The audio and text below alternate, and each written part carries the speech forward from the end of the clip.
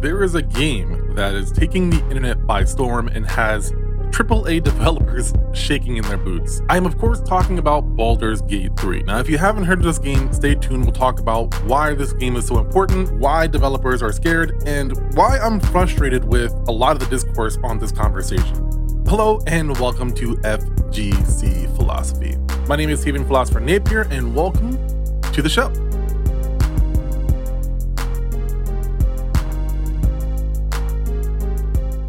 As the Assistant Director of Esports and Arena at Western Michigan University, I am lucky enough to turn my passion for gaming into a career. I've organized tournaments, I've competed in tournaments, commentated in fighting game tournaments and different kinds of tournaments now.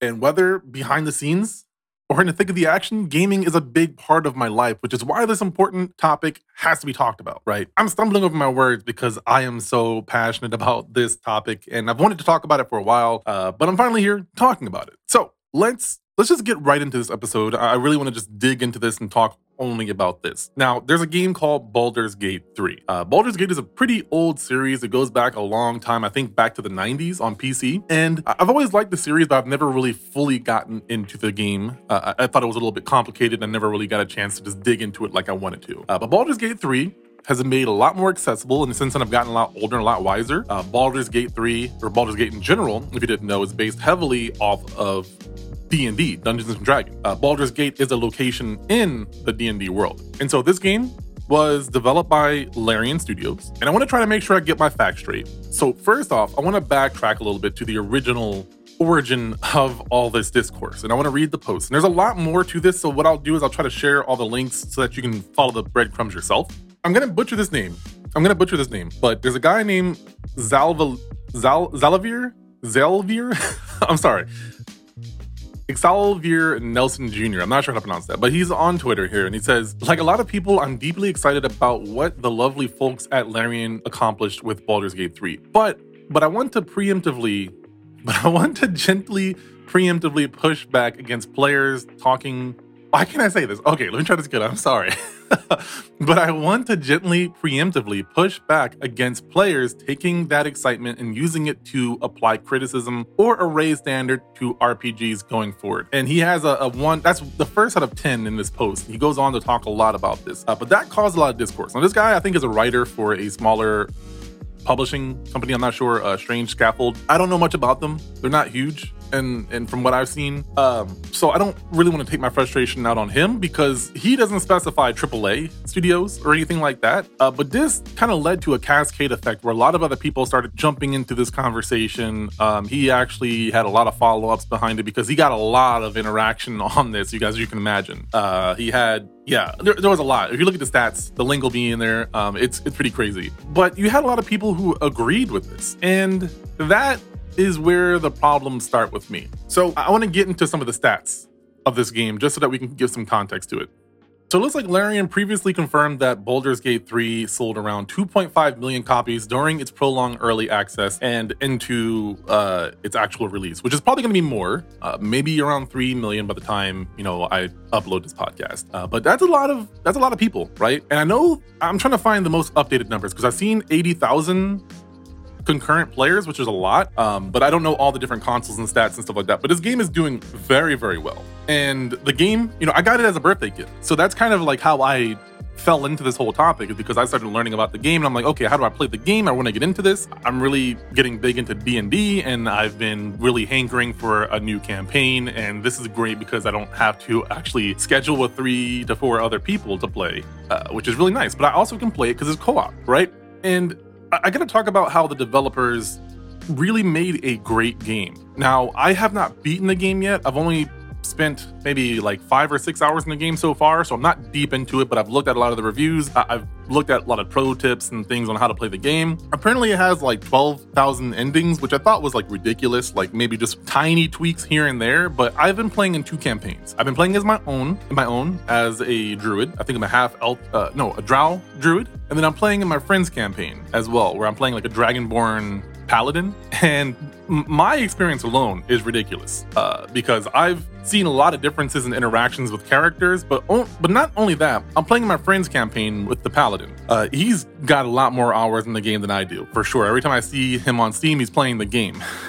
So he has another campaign that he's playing, and he'll tell me a little bit about like, oh, I didn't even see this whole entire thing. Like, this is completely different. And the more I'm playing the game, the more I'm like, wow, there's a lot of different like interactions that you're not going to have on your own playthroughs and such. And the fact that I can play in his campaign with my own character and have my own interactions with all the different NPCs and such, and even other characters on our team, and have a different relationship with those characters than his character in that same campaign is crazy. It's like really like D&D, and the amount of work they put into this game, I cannot undervalue. Like, I cannot undersell this. It is ridiculous how good this game actually is in terms of like a tactical turn-based RPG. I don't know if I'd say tactical, a classic turn-based RPG, something along those lines.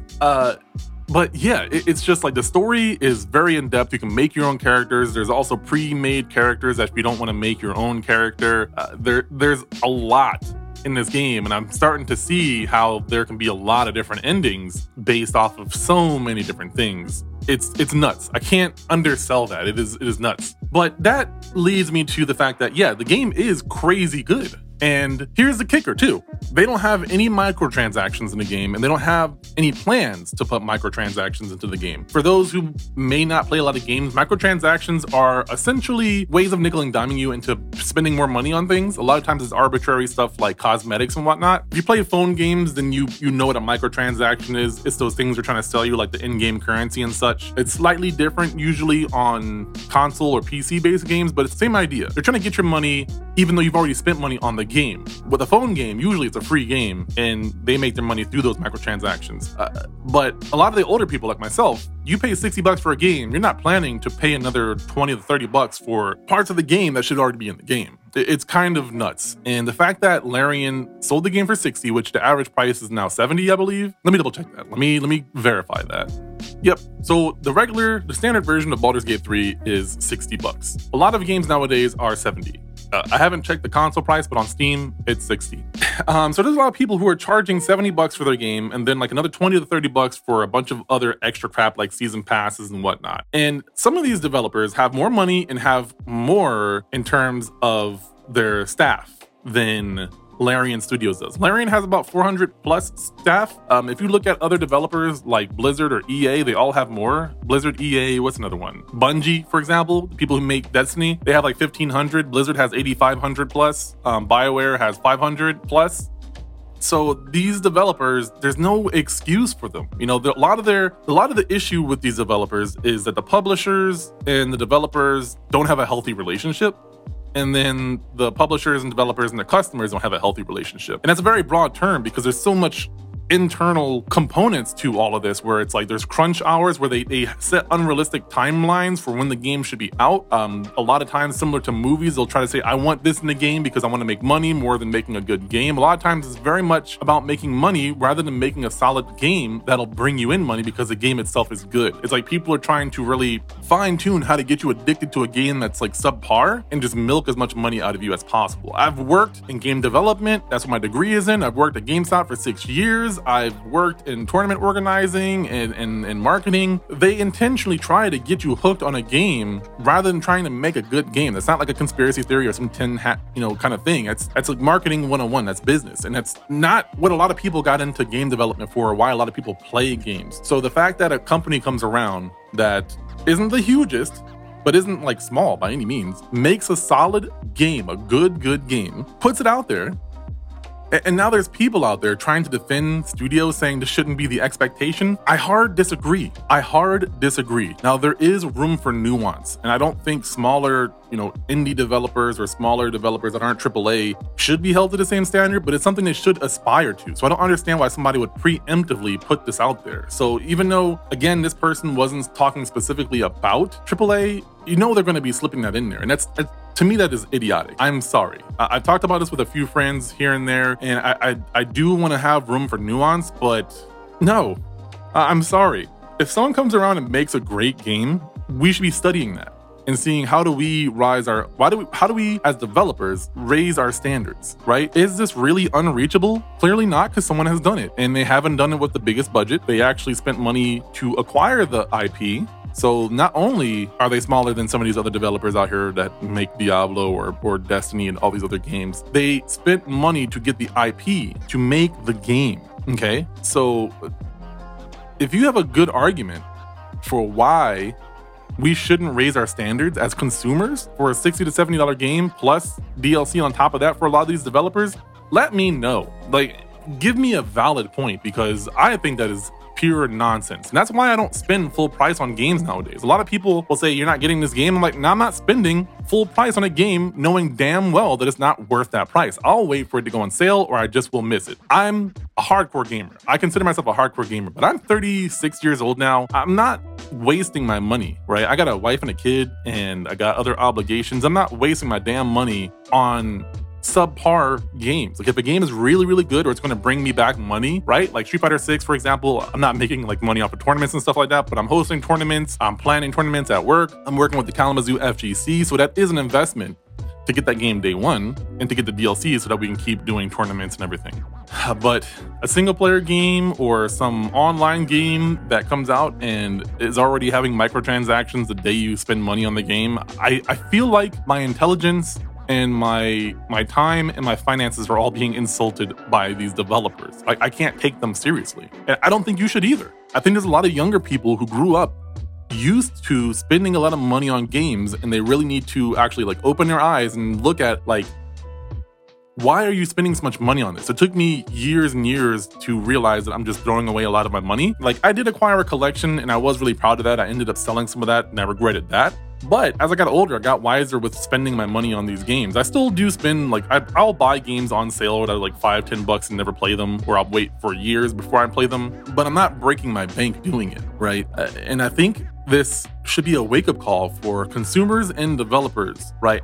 To me, it's a silly conversation in the first place. It shouldn't even be a conversation. I don't know why this guy said this. I don't know why. I have to go and like really dig deep to see what the hell he was talking about, because I think it was an unnecessary statement in the first place, and the fact that I have to even talk about this is crazy. But I had to throw my hat into the ring because I have a lot of experience in a lot of these different facets. I used to be a journalist. You know, I used to get games for free, and I used to write articles and get paid to do that. You know, I sold video games for 6 years to people. I worked on video games for like 4 years and didn't make a lot of money doing that. You know, I went 4 years of school to learn how to make video games and studied it. I played games since I was 4 years old. So I have a lot of experience and a lot of, I think, authority to talk about these topics. And while I don't want to have a full-on game review website anytime soon, like, I would like to do that, but I don't think the money's there for me right now.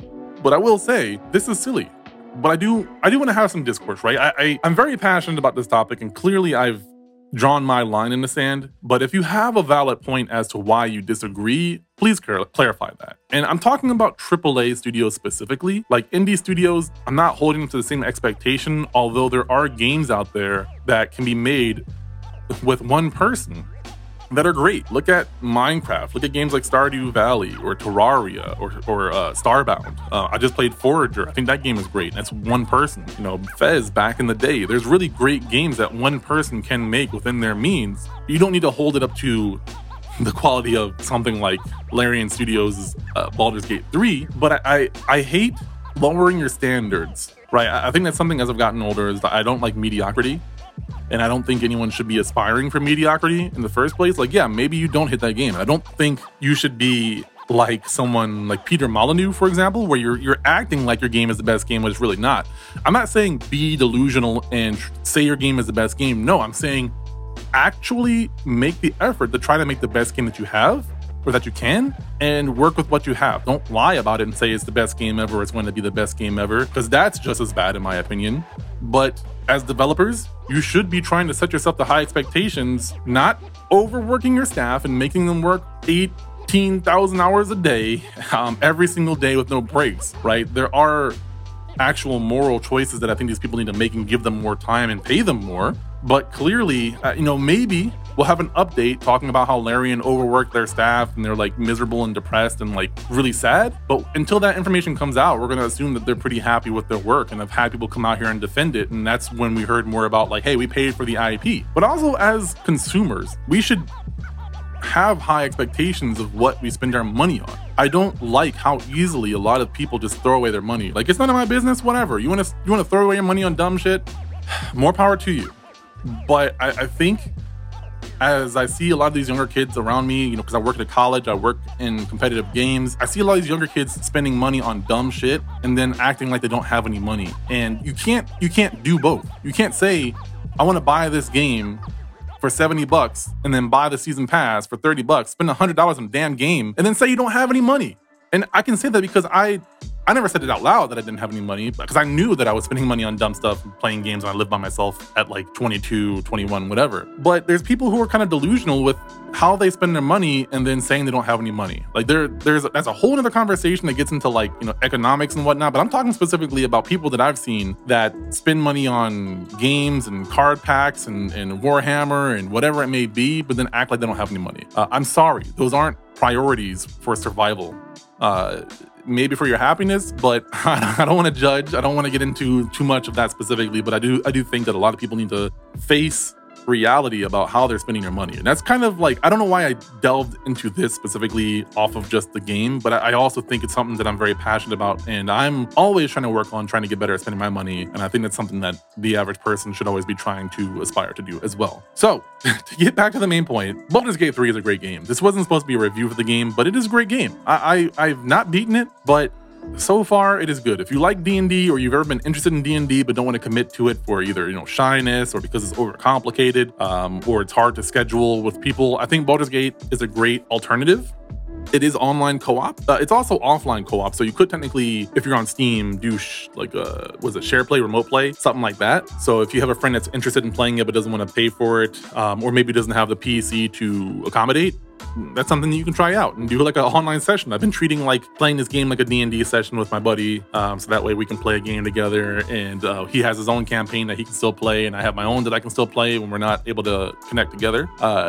I recommend it. I recommend trying it out. If you have the time and money, go for it. This is a game that I actually think is worth $60, which is rare for me to say. So yeah, again, let me know your thoughts on this. I'd love to hear from you. If you do disagree with me, come with a good point.